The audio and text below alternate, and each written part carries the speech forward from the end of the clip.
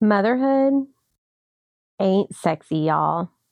I don't care if you're in the throes of parenting right now, your own children, or if you're reparenting yourself.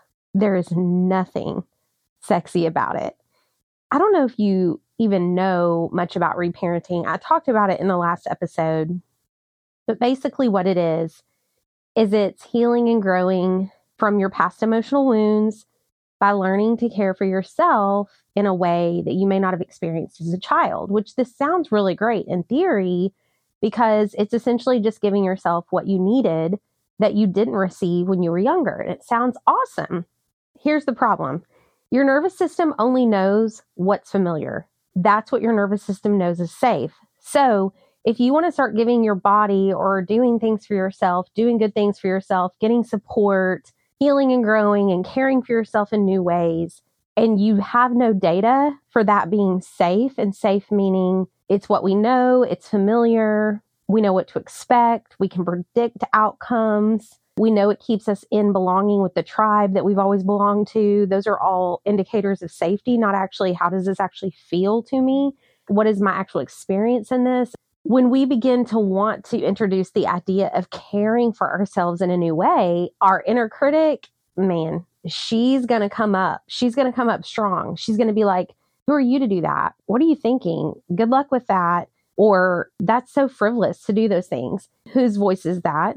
It might sound like a familiar voice. Maybe it's someone in your family who spoke to you like that when you were a child, when you used to be whimsical and playful and adventurous. Maybe you were shut down. Maybe you were shamed. So there's a familiar voice that speaks back, almost like a shut off valve immediately. As soon as you step towards something, your nervous system from old data is like, don't do that, back up. Or you have just so much unfamiliarity around it that it's just scary to begin with, to start to care for yourself in a new way. That's why I say it's not sexy, because the idea of caring for yourself in ways you didn't receive sounds so sweet. But you start listening, talking about it, or doing it, I guarantee you those little clowns, that game that pop up and you have to pop them down or hit them down with the mallet, that's what's going to happen. Your inner critic's going to come up and it's going to be like, don't do that, or your people pleaser is going to come up. And don't hear me say that I'm talking about managing thoughts, because that is not what I do here. This is not about change your thought or just choose a better thought feeling or just practice thinking a better thought when you're wanting to care for yourself. This is noticing and attuning. Oh my goodness, this is hard for me. It's hard for me to think about reparenting myself or to actually practice the act of caring for myself, because there's some energy suckers or some sensations in my body that feel really, really uncomfortable when I step towards something that's good for me. Because maybe there's some fear. Maybe there's some judgment of myself, like I'm undeserving of this. Because if I was deserving of it, then shouldn't I received it as a child to begin with? So who am I to want for better? I was talking to a client about this week. As a mother who is trying to reparent herself at the same time, she said, okay, I get the idea of reparenting my inner child. I can sit and I can look back and I can get curious about what she needed. But the reason that it's hard for me to practice reparenting is because I'm not doing a good enough job, or she doesn't feel like she's doing a good enough job with her children currently as a mother. So she's dealing with the shame of not being the kind of mother she wants to be. So therefore, she's not able to fully open up and allow herself to be reparented, because if she's not doing a good enough job for her kids, then why should she allow herself to receive care that she didn't get as a child herself? And it's so interesting because it's such a catch-22. The thing she actually needs is care and support and attunement and compassion and nurturing and love and more self-energy on board. If she has those things and those things are safe, then guess what? She's going to grow her window of tolerance, and she's probably going to show up differently as a mother. She's like, I'm not able to get curious in the moment when her kids are acting out or showing behaviors that just frustrate her. She's like, I'm not able to get curious. I just want to shut it down. Curiosity is not available in survival. So if you're mothering yourself and you're mothering actual children. You can access curiosity when you're looking back because those threats are no longer present. But when we're in the trenches of mothering, she's a military wife. And so she's doing this day in and day out by herself. You're not able to access curiosity because the threats are still present. When we talk about it that way, like, okay, my kids are a threat. No, the sounds, the labor, the non-reciprocal relationship of motherhood. Motherhood is not a reciprocal relationship, especially if we don't have a partner right beside us doing the work and the labor with us in the trenches. And so a non-reciprocal relationship is a signal of danger to our nervous system when we're overwhelmed and we're overburdened. So she's trying to access these higher cognitive functions like curiosity and problem solving, but yet her nervous system is in a state of survival. And survival is literally move away from the threat, escape, outrun, play dead, or numb out. When we're in survival, that's what we do. Just like all mammals, that's how we're biologically created. And we have this higher brain to do this higher thinking, but that's not online. We don't have access to that in survival mode. So where we practice that is when we're not in threat. When we're talking about caring for ourselves or reparenting ourselves, looking at when can threats be removed and when can safety be added in. So that's what I told her. This is not a time to get curious and look at what's the root of everything and why am I thinking these things? And no, it's simply a time to see your body and go, oh my goodness, this is too much for me. Where can threats be removed and what safety can be added? Those are your only two questions, because the more you attune to yourself and acknowledge yourself, the more safe, hopefully, your body is going to feel. And that is simply what you needed as a child, was someone to see you and say, how are you feeling? What's going on? Are you scared? What do you need? And so in those moments of feeling like a failure as a mother or in anything, at work or in a relationship, simply acknowledging what threats can be removed, what safety can be added when I'm ready. So maybe our phone is a threat because we're comparing ourselves to all these Instagram accounts who make motherhood look like it is this magical fairy tale 24/7, 365, and that we need to just cherish this time and this is all we have and we only have 18 summers and all of this stuff. No, I hope that I do a good enough job with my kids that they want to come around after 18 summers and they want to hang out with me. So I'm not going to buy into scarcity. I'm going to show up in this moment and look at what do I need and what do they need and how can I support myself while I'm supporting them. I want to model for my kids what it looks like to take care of myself. I never really saw a woman take care of herself because motherhood will martyr the heck out of you if you aren't aware of the response patterns playing out. You will become the victim to motherhood. That is just your inner child who was a victim at one time. Those are her old thought patterns. It's that little girl inside of us who wasn't seen, who wasn't heard, who didn't feel important. Motherhood can martyr us all the way back to that. Just the simple act of saying, okay, what do I need?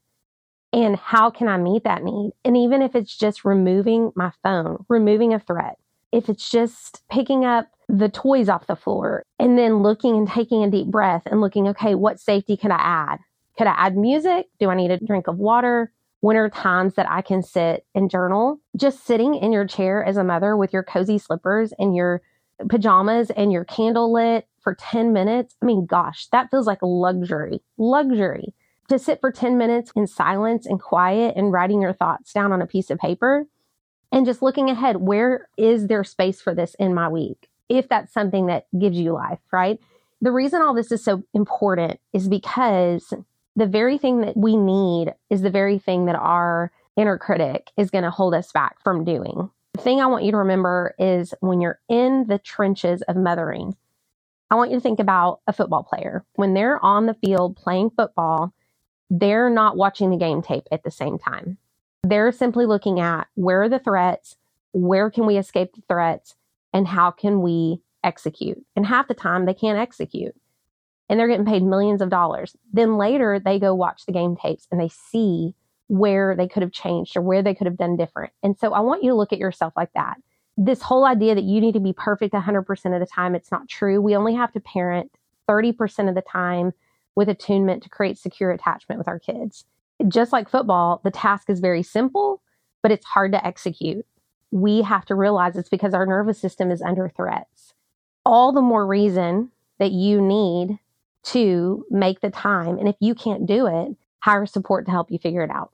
Just like if you can't figure out how to do macros or work out a certain way, you go and hire support. If you can't figure out how to highlight your own hair and like it, you go and hire a stylist. There are people that can help you not change your behavior and how you show up, but in how you care for yourself in the middle of one of the most physically, emotionally, spiritually, and mentally taxing seasons of your life. And what's so interesting, I'll end with this, is this client that I'm speaking of, her husband's actually in the military. I think I said that. We just got talking. He is a deployed soldier right now. He is deployed. And he has more downtime as a deployed soldier for our country than she does as a mother. Let that sink in. And there is no parade when she gets home at the end of the day. There is no celebration for her work. And the amount of overwhelm to her nervous system, the intensity is greater in the sense of how much time it is spent in overwhelm. So whoever told you that doing nice things for yourself is frivolous and wrong and bad, whatever messaging you got from a parent, from a grandparent, from just society in general, that doing nice things for yourself is frivolous or wrong, I want you to think about that. I want you to think about how a mother has less downtime than a deployed soldier. And I know that's not true in every situation, but that gives me chills. My question is, when will you be worth caring for? When will your inner child be worth receiving nurturing? When will your body be worthy of compassion? Because you're all you have. You are the only person that can take care of you as good as you can. And I know it's hard. I remember always being someone who saw life differently than the hard, rigid lines of survival of my family. And my stepdad would always just kind of shake his head and say, I pity the fool that marries that girl. And he would say it in an endearing way because he always referred to me as a princess and he would look at me like that. But that messaging is like, well, something must be wrong with me. I'm carrying a story that doesn't even belong to me. And I look at how my lineage looks at play and adventure and fun, and it doesn't exist. And so for me to want that, I'm different. And to our nervous system, different is bad because different is not what got us here. And it's not how we survived. And it's not how we belong to the tribe. Part of stepping into care and attunement for ourselves is radically accepting that other people might disapprove of how we do that. And when we say no and how we show up for ourselves, that's another layer of fear that can come in because it threatens our belonging. But when we're able to bring more self-energy on board and create trust and safety for our own selves, the judgment of others gets a little bit less scary because our body gets to see how good it can actually feel and how no one was harmed by us taking care of ourselves and we're actually okay. If it's frivolous to take care of yourself, then I want to be that. I actually looked up the definition of frivolous, and words like childlike and whimsical and playful and light were on the list. As far as antonyms went, those were the opposite of frivolous. And I was like, I want to be all of those things. I want to be light. I want to be lighthearted. I want to be childlike. I want to be playful. I want to be whimsical. Synonyms of frivolous were things like serious, rigid, staunch. And I don't want to be those things. If I can look at the thing that I always was as a child, whimsical, and allow myself just 1% more opportunity to be that now, that's healing my inner child. That's showing her that she has a seat at the table. Because if we don't give our inner child a seat at the table, she will weasel her way in to sitting in the CEO seat of our mothering and our relationships and our marriages. The inner child's tantrums or behaviors like fixing everyone else's problems for them, taking care of everyone else because we're afraid of our own reality not being dependent on somebody else's reality, that inner child will find her way to run the show of our life. So if we don't make time for her and parent her, she will make sure that she is seen because she's scared to death and she just needs somebody to see her. That's it. So we're going to keep this conversation going in the next episode, but I hope that this got you thinking a little bit more about ways that you can reparent yourself. And again, reparenting is allowing opportunities for care in a way that you didn't receive as a child. How beautiful is that? Also, I hope today in the Motherhood is Not Sexy idea that this gives you words to speak to the nuances and the complexities of how it actually feels to do the work of motherhood or reparenting. Because you can have your self-help group who makes reparenting look so easy and so like beautiful, like you're sitting by a river every day, bathing yourself in flower petals. That ain't it. Or your Instagram influence mom group making motherhood look like it is a Disney movie, and it is not that. And so I hope that this speaks to the complexities of how it actually feels to do the work. In the complexities of the work, I hope you can give yourself permission to ask yourself, what do I need? And then have the support and the energy to take action toward that thing that you need. Whatever it is, even if it's just picking up the phone and talking to a friend about it, even if it's just driving to a park and sitting there for 30 minutes and looking at the trees.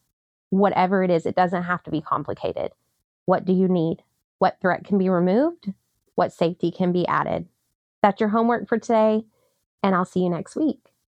Thank you so much for listening to the Golden Hour podcast. I feel like you just came into my living room. We kicked our shoes off, got cozy, and had a cup of coffee together. I hope you did too. If you want to keep this conversation going, or you're looking for more information about the work that I do in my coaching containers, you can find everything in the show notes at the bottom. Of course, y'all, let's connect on Instagram at Becca Gaskin and shoot me a DM if something in this podcast resonated with you. I would love to hear so much. Don't forget, there will never be another you, and no one, I mean no one, can take care of you as good as you can. You don't have to be rescued. You have everything that you need. I love you more than coffee, and I'll see you next time.